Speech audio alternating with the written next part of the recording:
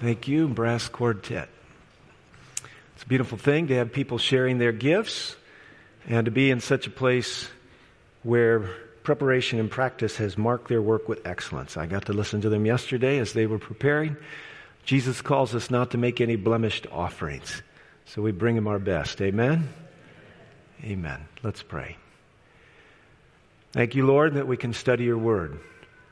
I pray help us to come with hearts that are humble. I ask, Lord, that your Spirit would be here, revealing the secrets of our hearts, confirming, perhaps even lighting our hearts on fire like the two men on the road to Emmaus who said, Did not our hearts burn within us as we walked on the way? Jesus was giving them a Bible study, and the power of the Spirit was applying it to their lives. Now, Lord, I pray for that same Spirit to be in our midst as we seek to do the same thing, study your word. Guide us now with your presence. Bless all that is said and done, and may we make decisions to give our lives to you and follow you the way, the truth, and the life. In Jesus' name, amen. This morning I am pressing into subject matter that puts me at odds with much of the Christian world, but I need you to know that the Christian world is waking up. They're changing. I've entitled this message, Spiritual Abuse, Prophecy, and the Divine Right of Man. Last night we learned that the first prophet was Jesus. He said, in the day you eat of the fruit, you will die. Die means die. Die means perish. Die doesn't mean transition from life on earth to life in heaven or life in hell. I don't have time to repeat that message, but when you die, you're dead. You don't attend your own funeral. And I want you to think about that. When you die, your thoughts perish. The living know that they will die, but the dead know nothing, the Scripture says. This message today is directly related to the one last night. So if you weren't able to watch last night's message, get online and watch it. But I want to talk with you about spiritual abuse for a few moments. For a period over 1,000 years, the medieval church exercised the wrong kind of control over the minds of people. And when they did not do what the church said, they were persecuted, tortured, and killed. This is never to happen again in the name of God, especially in this country. Our civic laws declare that there is freedom of conscience and that we cannot be compelled to worship. Unfortunately, the Bible describes a time in our future when those laws will be turned over, and once again we will see church and state unite, and there will be spiritual abuse again, for the freedom of conscience and the right to worship as we believe will be taken away. This is the storyline. It repeats itself. It's Lucifer's way, and it will be in the future. We are not to be afraid. Spiritual abuse was in the name of God, we act in ungodly ways. Now, I don't want to suggest that God himself does not hold people accountable and has this soft kind of sentimentalism that isn't really love. God himself enacts punishment, and sometimes it's pretty stern. But this morning I want to talk to you about man upon man, and in this case, I want to look at God's punishment for those who have chosen to carry on the rebellion after the victory of God is done. Prophecy and the divine right of man. What is man's divine right? When Adam and Eve chose to sin, they had made themselves subject to Lucifer. They gave over the keys to the kingdom. They signed off the deed and handed to Lucifer. They became subjects of someone they could never understand how terrible he was. But Jesus showed up in the garden and said, if you would like the kingdom back, I will pay the price. This sacrifice represents what I will do in the future. It was a lamb out of which they found coverings. The blood that flowed paid the price in symbol of what could only be paid in the reality of the life of God, Jesus Christ. Jesus stepped in and said, you are not sold into sin.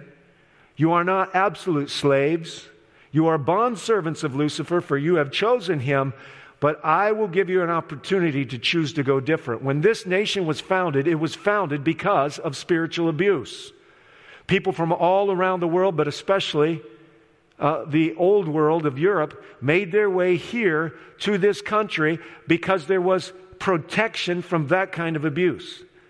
But this morning I'm here to tell you that in the name of God, the false prophet, Satan himself, has attempted and has been superbly successful at forwarding an idea that creates an obstacle, an emotional and mental obstacle between God and the people He came to save. You don't have to attend church. You don't have to call yourself a Christian to know that right now in the middle of the earth, there's a fire. And if you die, if you're bad, you'll get shot right down there. And that fire's going to go on and on and on and on and on. Except for one thing, friends, I need to tell you something. There is no hellfire in the middle of this earth. The fires of hell are not burning yet. They will not burn forever. And God takes no delight in the death of the wicked.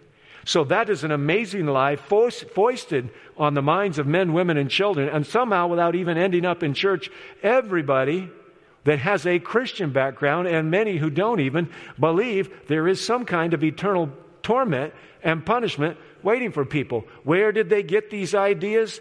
They have been energetically put forth by the enemy of our happiness, just so that we have a God whom we know is holy and righteous, but whom we just really can't warm up to. This morning, friends, this is my subject matter. I want to start with this question from the book of Job. He was in the midst of a trial. His friends basically said he was guilty of doing some heinous wrong, and God was paying him back, and he said, no, that's not the story. You read the book and you understand that it's so far off that at the end, God tells those people, in effect, my servant Job will pray for you. Job hadn't done anything wrong. He was not in a tit-for-tat relationship with God. Bad things do happen to good people. In this case, bad things were happening to good people precisely because he loved God and could endure it. But in the midst of that dialogue, he asked a very sobering question, one that ought to be logically thought about. Can a man be more righteous than God? Can a man be more pure than his maker? It is one of those rhetorical questions. The obvious answer is no. Then why is it that we are so prone to believe that God, who would give us breath for 70, or maybe like Methuselah, 969 years, how is it that we've been willing to accept the lie that says, if you don't serve God here, you'll burn forever in hell? It doesn't make sense. If we were sitting in this room today and we could hear the cries of a torture chamber in the basement, how many of us could sit here and rejoice and sing songs and be happy and laugh at the potato farmer? I don't know anyone. There's something about a cry for mercy. There's something about an anguished scream. There's something about someone in distress that God put inside of us to respond. That's why people rush into burning buildings. That's why people do things. They do it for love. There's something about human to human relating that can go very wrong. And men can turn into the worst persecutors and the worst demons. But there's something about people like those firemen on 9/11. Someone asked, where was God? And someone said, I'll tell you where God was. While everybody was rushing out of the building, the firemen were rushing into it. That's what God was. I want you to understand, this world is a battlefield. There's a great controversy going on. And the devil's waging a war of ideas. In this attention economy, he wants people to get and to listen to his lies. But a man cannot be more just than God. I've been angry at some people in my life. Super angry. But I'm not sure at my angriest moment, if I could endure to listen to them hour after hour, day after day, month after month, year after year, crying out for mercy and be unwilling to give them any. Wouldn't it make me more of a fiend? Wouldn't it make me more of a devil than I'd ever been before if I could actually sit there and endure it, let alone find joy in it? And yet, Protestant preachers from the earlier years of this country actually wrote, some of us have read Jonathan Edwards' sermon, Sinners in the Hands of an Angry God. What a treatise. As if somehow it isn't God himself who's the big attraction of heaven, but not that God. Can a man be more righteous than God? Fire, an amazing device. God sent it down to consume sacrifices.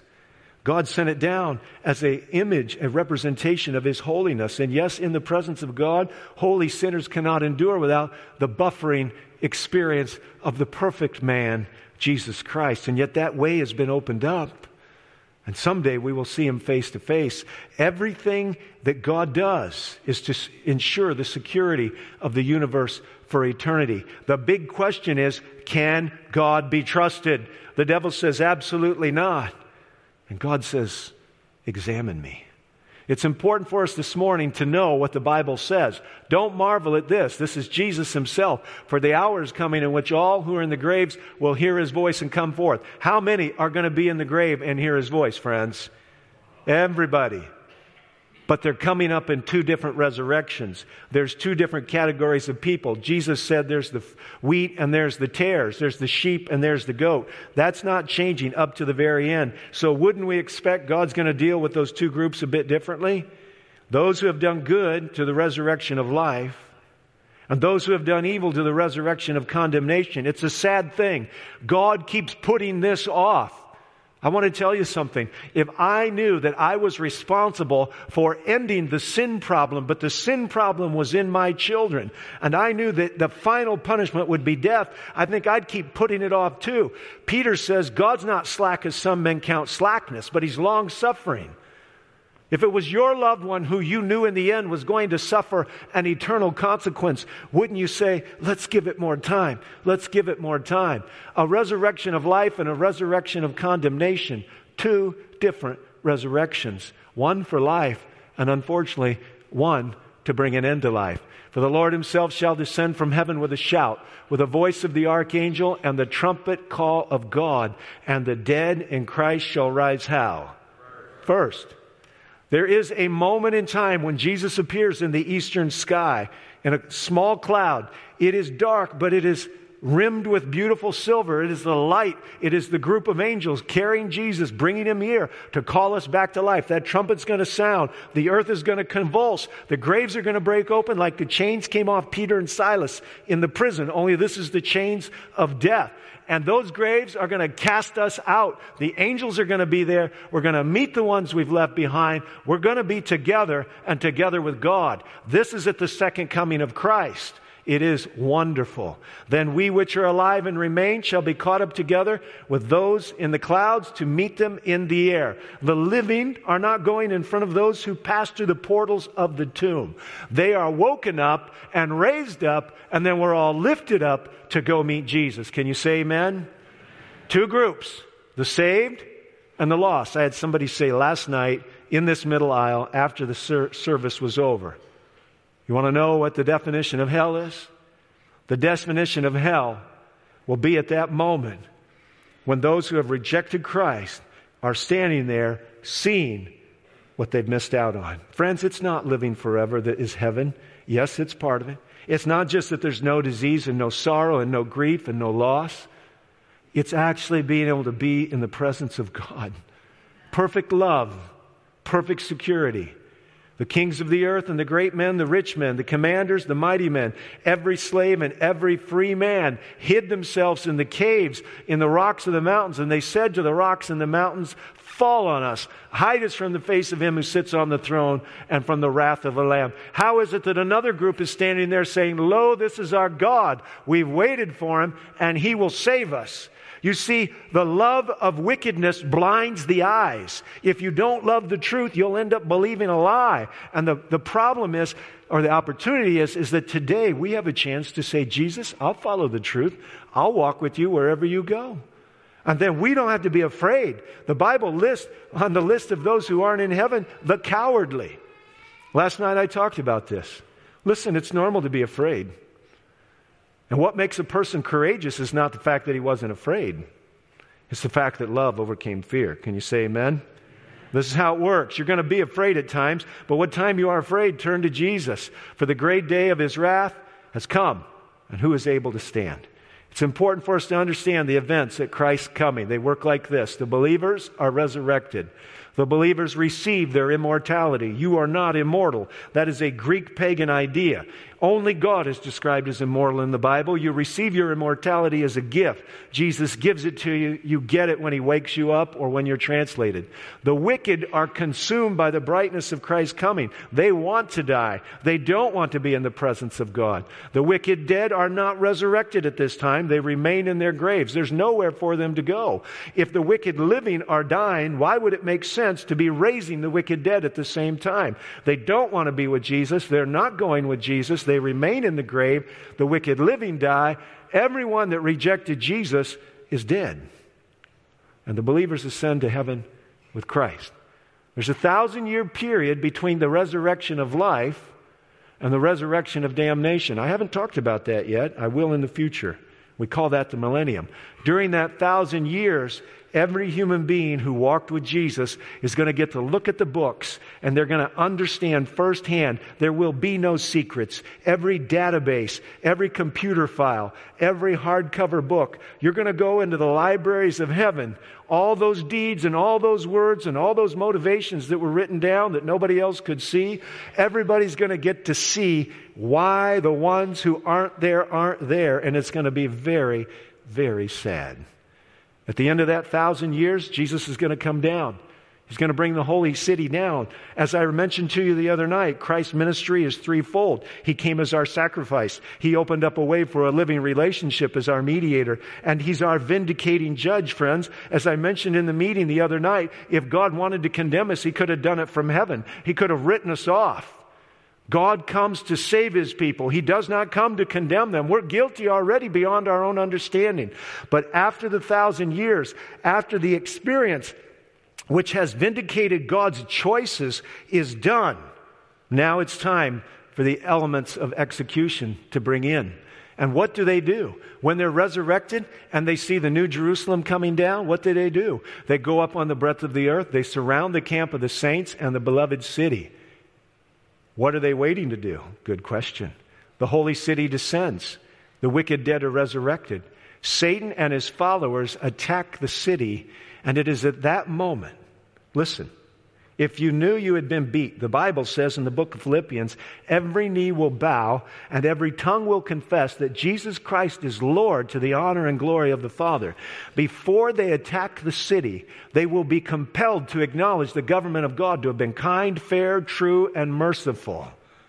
And after they get up off their knees, compelled to declare God is just and kind, then they'll try to take the city. They'll approach the city, and fire will come down from God out of heaven. And what does this word here say? What will it do? It will devour them. There is no hell fire burning today, friends. When you die, as we learned last night, you rest in the grave. The Bible refers to that as a sleep of death for 66 times. When Lazarus died, Jesus told His disciples he was asleep. And they said, if he's asleep, he'll get better. And Jesus said, no, he's dead. And I'm glad I wasn't there. It sounds strange except for one thing. God is going to resurrect Lazarus and show that He has power to win over the tomb. Glory, hallelujah. It's for you and me. You've lost somebody, you might lose somebody still. But God has the power to put it all back together and comfort our broken hearts. That fire coming down from heaven cleanses the earth.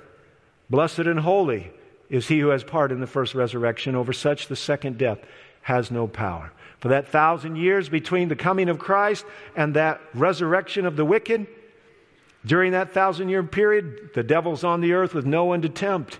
Everyone's dead. That's why the Bible says he's chained up. That concept of the second death is worthy of our attention. Jesus takes no delight in the death of the wicked, but eventually they have chosen death, and death they will receive, which is infinitely better than the idea of being stuck on a divine rotisserie and God just slowly turning the handle and smiling a sly smile. Yes, that's what the devil wants you to believe. It's the worst and heinous lie that's ever been told. Indeed, there will be judgment. The first death is the death that we each die as the natural result of living in a sinful world. You may die, I may die, if Jesus doesn't come soon. That's the death everyone experiences. But there is a death that is beyond that. When Jesus hung on the cross and darkness closed in about Him, Jesus thought He was actually being forever separated from His Father. That's what we call the second death. The second death is an eternal death. It's not an eternal torturing session. It's a result of personal rebellion against God, but God is good enough to say, if you don't want to be with me, you don't have to be with me. The divine right of man is the right to choose. I saw a new heaven and a new earth. The first heaven and the first earth had passed away, and God wipes every tear from their eyes. This is Revelation chapter 21. How many chapters are left in the Bible, friends? 1. Revelation 22 is the end. The story of the millennium is over, that 1,000-year period. Resurrected at Christ's coming if you're righteous. Sleeping in the grave if you're wicked. Resurrected to face the record of your life after that 1,000 years. But I want to tell you something. When the fire descends and God's people are watching it happen, their hearts are being broken just like God's heart. They're not on the inside cheering for victory. The victory's already been won. They've experienced it. Their hearts are in anguish as they watch God deal with a rebellion that couldn't be put down even after a confession of God's legitimate goodness and rulership. And when it's all done and the smoke is lingering on the face of the new earth before He recreates it, there's a lot of people whose hearts are heavy. And Jesus is walking around on the wall of the city, touching with tenderness the face of His dear ones, and He is wiping the tears out of their eyes. Nobody touches your face unless they're very close to you. My mama touched my face, my wife touches my face, and my babies touch my face. Those are about the only people who touch my face. Jesus comforts us. There shall be no more pain. It's all over. Look at this picture. Especially the bottom right. That chapter is in the last few years of Earth's history. I don't even like to put it up. Oh, man can be terrible. God's going to bring it to an end. God will do away with sin, suffering, pain, and physical affliction forever. I love this artist's rendering of Jesus saying, it's over, you're done. Would you want to torment your worst enemy? I hope not.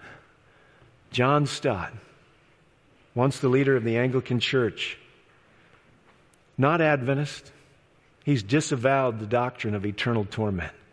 Listen to me, friends. There are more and more theologians who are saying this is logically and theologically inconsistent with the Scriptures and with whom we know God is. Edward Fudge wrote a book. Interestingly, he's collected together the thoughts of many who understand this doctrine is damnable heresy. The mainstream of traditional thought has long flowed down the riverbed dug by Platonic philosophy. Do you get his metaphor? What we think about hell is like a canal that someone dug, but it wasn't dug using tools of the Bible. It was dug using pagan philosophy. And if you think you got an immortal soul that can't be killed, you got to do something with it, and that means create an eternal burning hell. Well, I'm here to tell you, friends, you don't have an immortal soul. Can you say glory, hallelujah? Now you're going to get one. Can you say amen? Yes, sir. Yes, ma'am. God is using today's theological engineers to turn the river's course so that it finally waters the land He homesteaded long ago. Yes, God is making wrongs right. This message today is only a small part of that. John Locke, was he a believer or an unbeliever? Oh, this man was an avowed atheist. So bad that the spirit of prophecy suggests we shouldn't even read his writings. But you need to read this much, because whether he's a good or a bad man, whether he's a believer or not, he's clearly an avowed atheist, but he sure has a good critique of some Christian doctrine. By death, some men understand endless torment in hellfire, and I want to know, how do you do that? I had somebody stand in this aisle last night and talk to me. And they declared that in their dialogues with somebody they cared about, that when you read John 3:16 and it said, "For God so loved the world," that it didn't mean everybody. How can the ordinary words not mean what the dictionary says they mean? When John was recording the words of Jesus in John 3:16, it's not a prophecy, it's not symbolic, it's not metaphor. It's straight up English. And Jesus chose the words. So Locke wants to know, when Jesus says that you'll die, why does it have to turn into endless torment and hellfire? Good question, ought to be answered. But it seems a strange way, understanding a law which requires the plainest and directest of words, that by death should be meant eternal life in misery. I think he got it. Too bad people who espouse the name of God didn't get it. Chrysostom, an early church father, warned of a fate to be ever burning but never burnt up. The damned, said Chrysostom, must not only be led into darkness, but must be burned continually and waste away and gnash his teeth and suffer 10,000 other dreadful things. If Chrysostom made this preaching popular, Augustine would make it permanent. But Augustine is quite an interesting fellow. He said, no philosophers are nearer to us Christians than the Platonists. In other words, those Platonic philosophers from Greek are as close to us in their thinking as any other philosopher. I'm sorry, Augustine, they are not very close at all. They taught a dualism between body and spirit that the Bible doesn't teach. God said, I'll make man of dust, I'll breathe into him the breath of life, and then he's a living soul. God didn't whisk a living soul out of the cosmos, stuff it into an individual. No, God gave the individual life, and God can take it back. Gregory the Great, if you have an immortal soul, you might be able to take advantage of it for the benefit of the church. Create a place where you go between heaven and hell, and with enough penance or enough money, you can get out. I had somebody not long ago tell me the story of a priest that had come by and suggested that the family might make a large donation to shorten down the time that their loved one was in purgatory. That, my friends, is also heresy. No such place exists. The truth of the matter is, we should learn to view death as Luther did, a fine, sweet, and brief sleep, which brings us relief from all the misfortunes of life. And we shall be secure and without care, resting sweetly, gently for a brief moment, as on a sofa, until the time when He shall call and awaken us together with all His dear children to eternal glory and joy. Indeed, friends, death puts us beyond the reach of Satan, especially if we're suffering disease. This is a divine benefit. We shall sleep until He comes and knocks on the little grave and says, Dr. Martin, get up. Then I shall rise in a moment and be happy with Him forever. Amen. And Tyndale, the language is a little bit archaic here, but follow it. The true faith putteth the resurrection, which we be warned to look for every hour. The heathen philosophers deny that, and they did put their souls did live forever. In fact, what he's saying is that the old Greek philosophers said, you live on forever and ever. The Bible doesn't say that. The Bible says, look for the resurrection.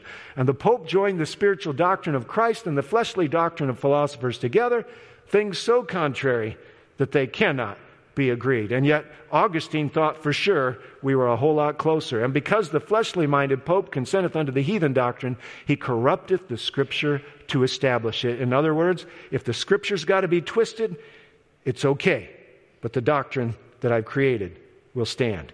What could be more just, John Milton, who wrote Paradise Lost, said, than that he who sinned in the whole person, in other words, the body and the soul, the breath, which makes the soul, that the whole person should die as a whole person. Makes sense to me.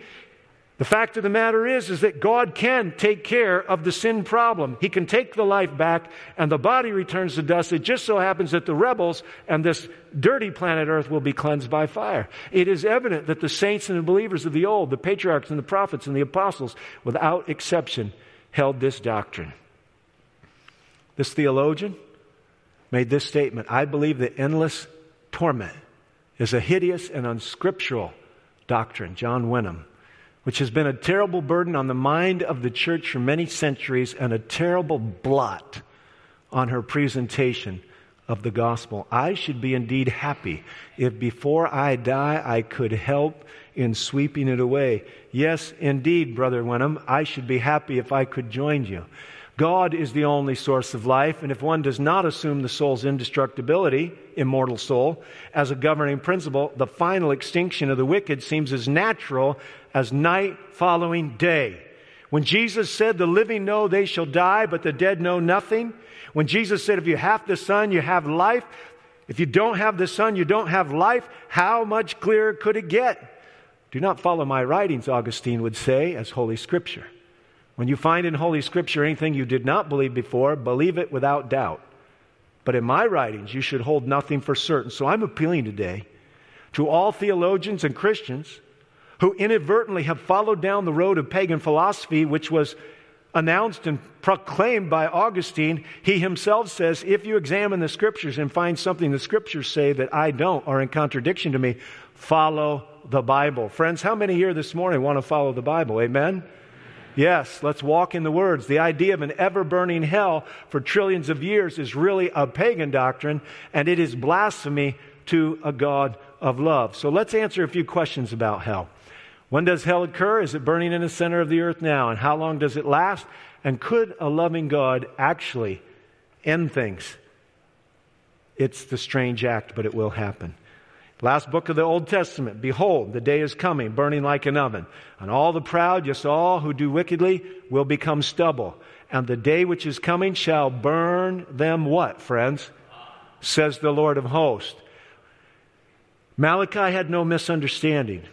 The fire would not go on in perpetuity. But the heavens and the earth, which are now preserved by the same word, that's God's word, are reserved for fire until the day of judgment and perdition of ungodly men. How long does hell last? It lasts as long as it takes to cleanse the world of this sin. God is a consuming fire, but only to those who have not found themselves safe in the rock of who God is Himself. He's made provision to cleanse, transform, and protect us. You shall trample the wicked, Malachi goes on to say, for they shall be ashes under the soles of your feet on the day that you do this. Now, I want to know, is there anybody in the house that has got a fireplace in their house or a wood stove? Would you mind raising your hand? Does the fire go on once you throw a log in? And when it goes out, what's left? Ashes. Ashes. After the fire's gone. The wicked will be turned to ashes. They're not going to burn continually for millions and trillions of years. How can a loving God destroy those He loves? It is a strange act.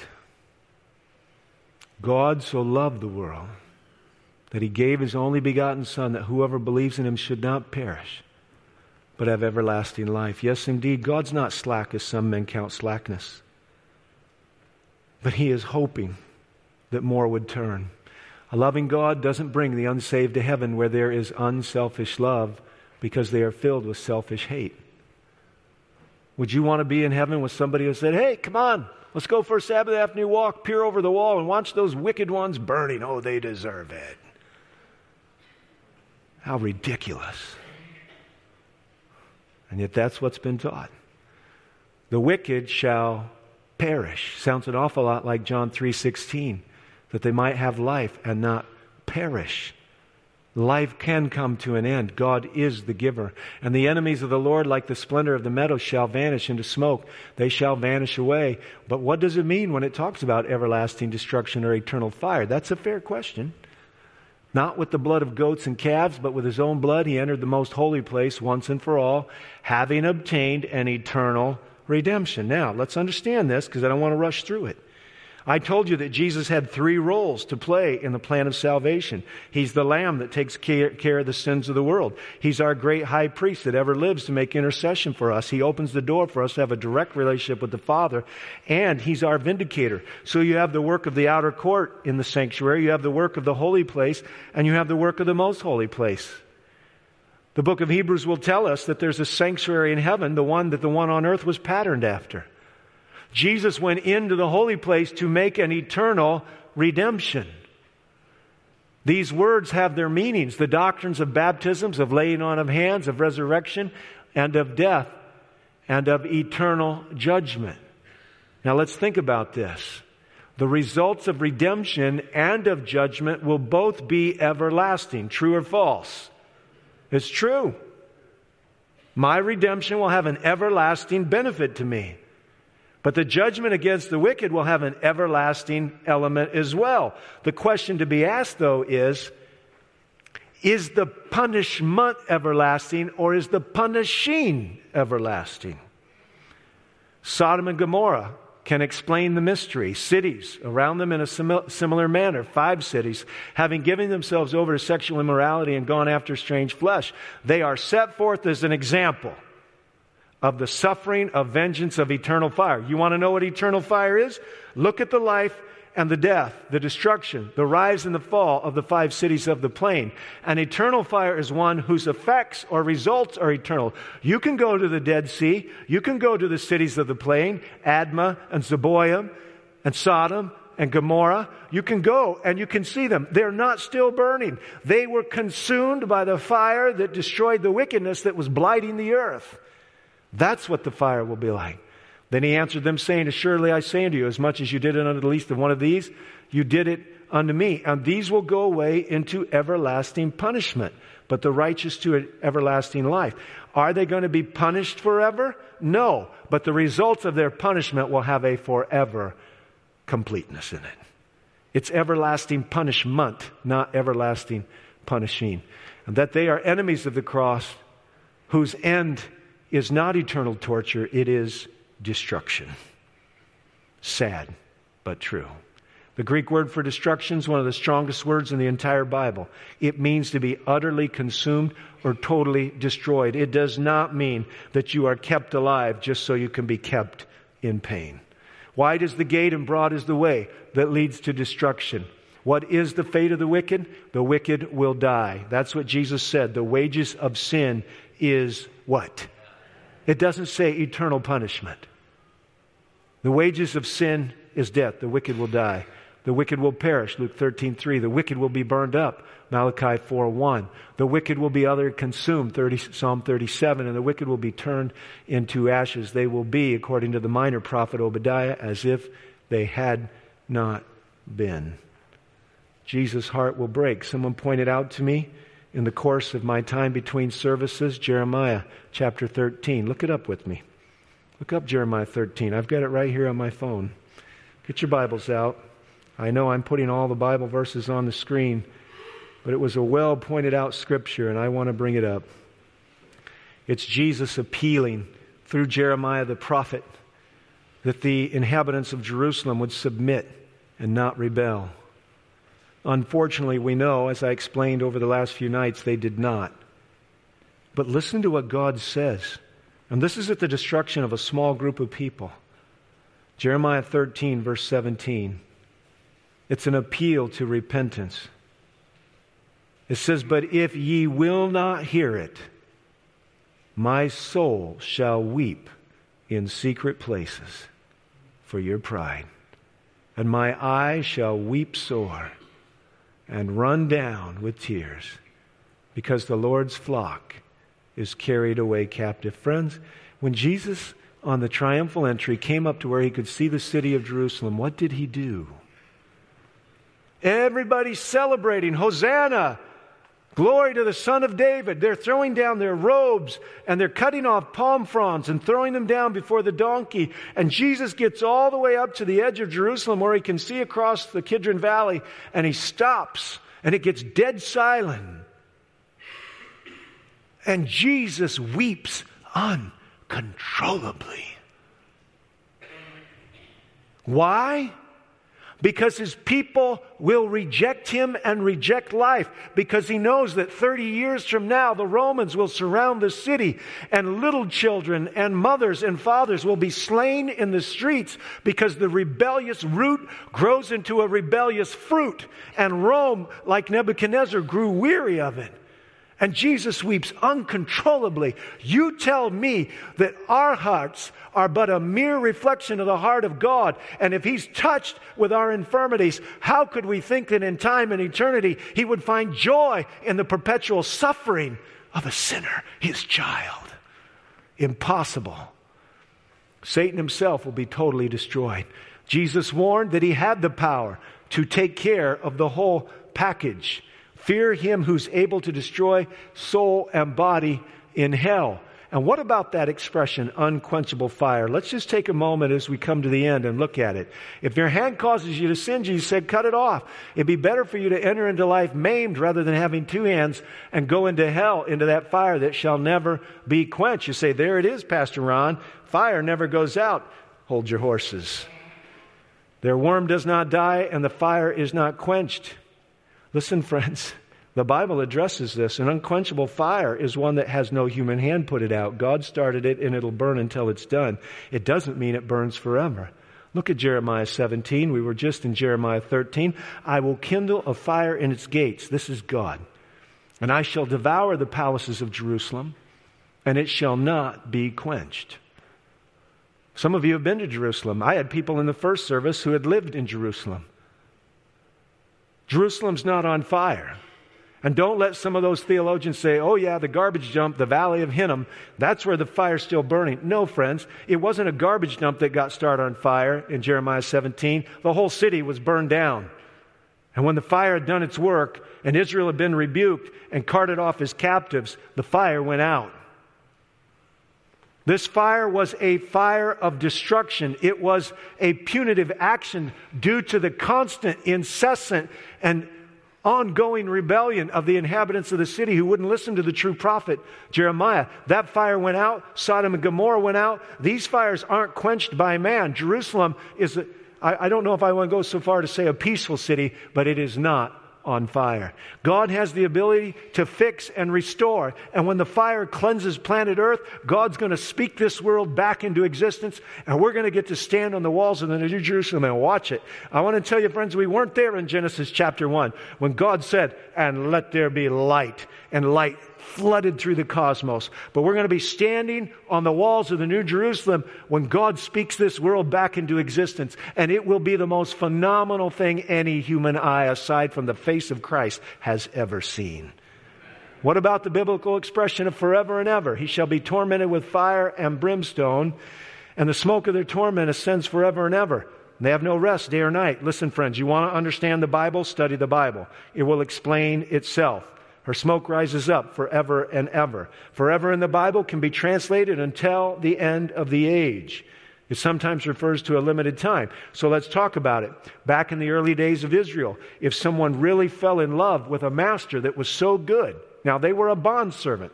They weren't chattel property. They were not forever sold into slavery. They were there paying off some debt. But if they fell in love with the security and safety and the joy of that master's house, they could go to the door. This is one of the few places in the Bible where piercing the body is allowed. And they'll bring to the doorpost an awl. And you'll put your ear on the door of the master's house, and he'll poke a hole in your ear, and you will serve that master forever. Well, obviously it's until you die. The phrase forever and ever can be used to explain eternity, or it can be used to explain some process until it's finished. When Samuel was a little boy, his mama took him to the temple that he may appear before the Lord and remain there forever. Did he remain forever? No. He got old and he died. The scriptures go on to clear this up. Therefore, I also have lent him to the Lord as long as he what? As long as he lives. And he shall be lent to the Lord. The wicked are in the flames until the end of the age, until they are totally consumed.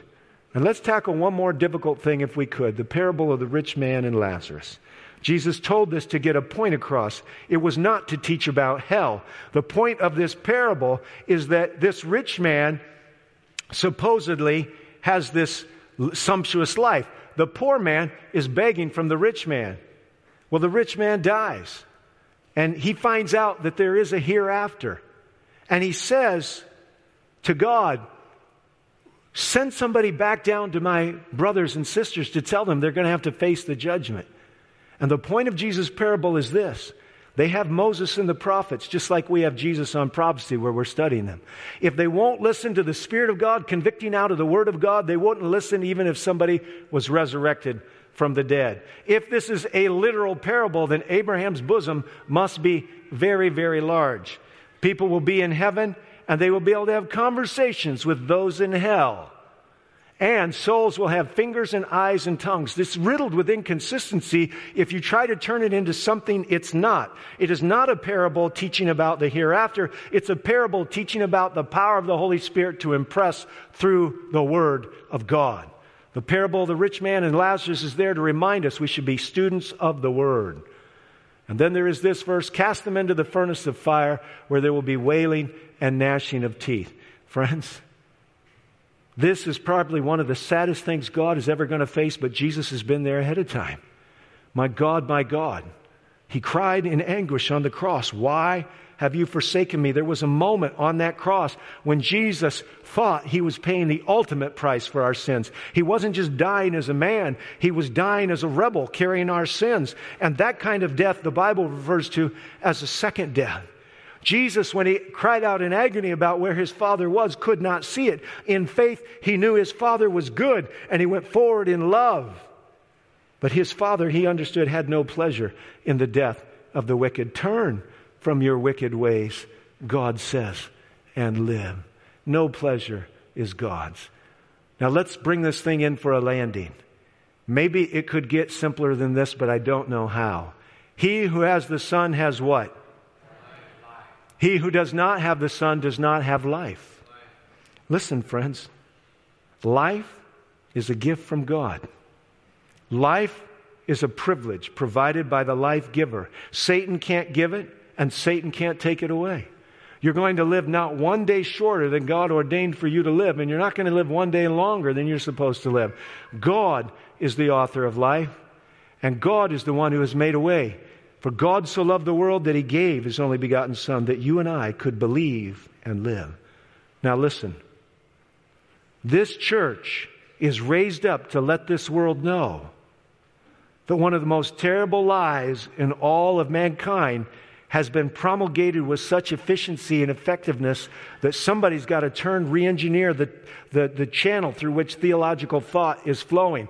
We have a divine right. When Satan snuck into the garden and lied to our great matriarch Eve, Jesus was watching. His heart was breaking, but he had given Eve a divine attribute. Listen to me. There are some who say that God actually created some to be saved and some to be lost. This is another damnable heresy that takes the character of a loving God and turns it into an evil God. If he brought people onto the face of the planet only for their punishment as some kind of statement about his ability to flex his divine muscle, what kind of God is he?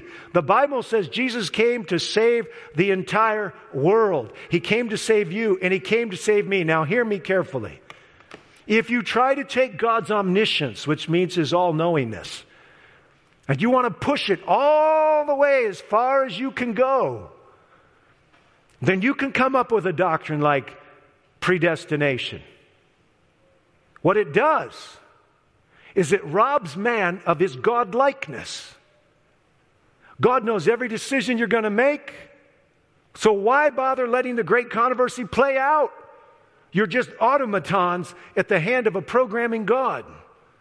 But I want you to hear me. You were made in the image of God, which means you have an attribute of God. That divine attribute is that when Satan slithered his way or flew into that tree and he started lying to Eve, as soon as she took the fruit and ate it and wandered off and found Adam, and Adam had to say, "I want Eve more than I want God," Jesus comes looking for them. And in effect what he said was, "Not so fast, Satan.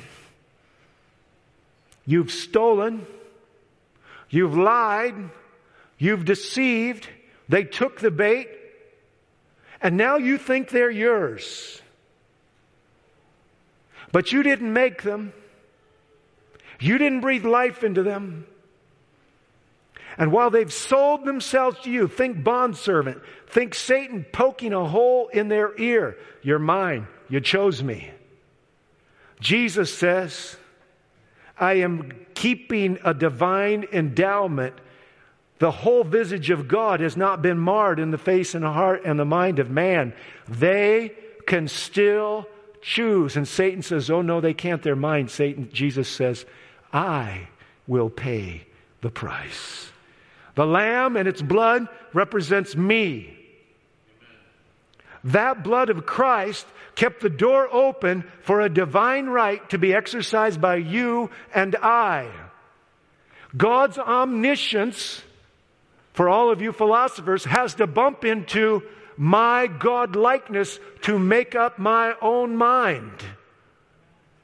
I don't know how you balance the two out, But I am absolutely confident that you cannot have an omniscient God who already knows that I'm going to hell and have an omnipotent God who's doing everything he can to stop it. I don't know how you bring these two things together, but I do know this.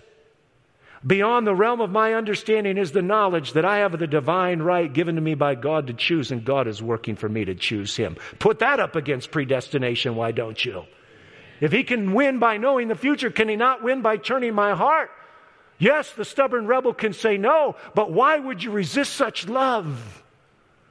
Indeed, friends, we are living in the most momentous times, and as a church, we ought to be rallying and coming together so the world can know, they can decide. And some of these things you've heard are flat out lies. God is good. There's beauty in holiness. He is love. And yes, he's pushing back the final retribution of the rebel, hoping that he should not have to weep in secret. Indeed, this morning, you need to understand some things are mysteries, but one thing is not a mystery. Nobody will burn in hell forever, and nobody's burning now. Glory, hallelujah. The truth of the matter is, I get to choose, you get to choose. God protected my choice. He's not going to ride roughshod over it. You can take your doctrine of predestination, but you better bump it into the idea that God himself showed up with his promise of his own blood. He showed up in person. He's showing up again, and he hasn't changed. I have a living hope because Jesus has protected my right to choose, and today I choose Jesus. Amen. Friends, walk with him in humility. Study this word. Don't let the trifling things of this world rob you from knowing this.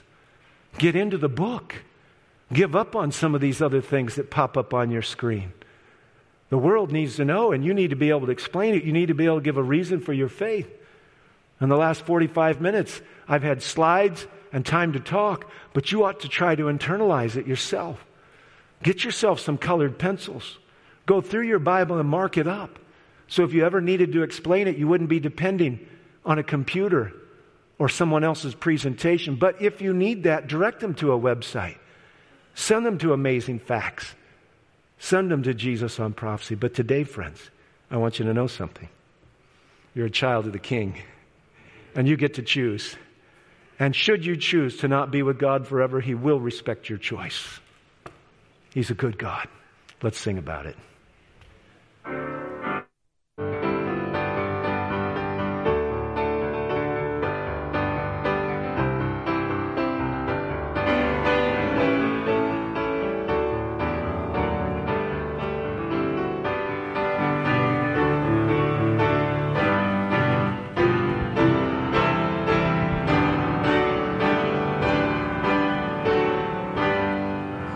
To God be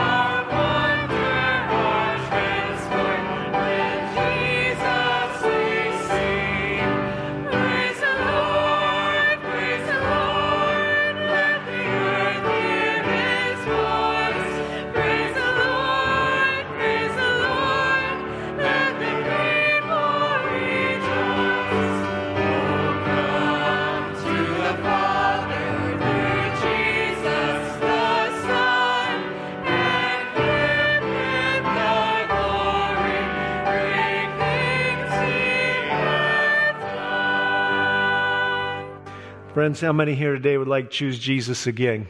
Can you raise your hand? Amen. Now listen, the scriptures say there'll be no more pain, no more suffering. Isn't it for the wicked as well? I want you to think about it. Let's pray. Lord, thank you for this gathering, the glorious rejoicing and song, the beautiful truth that brings consistency to the gospel message. I'm praying, Lord, for those for whom this is the very first presentation. I'm asking, Lord, that they would be noble students of the Word and pray the prayer of Proverbs, that they would trust in you with all their heart, lean not on their own understanding, in all their ways acknowledge you, and trust you to direct their path, Lord. Either this is glorious, glorious truth, and the Spirit is confirming it,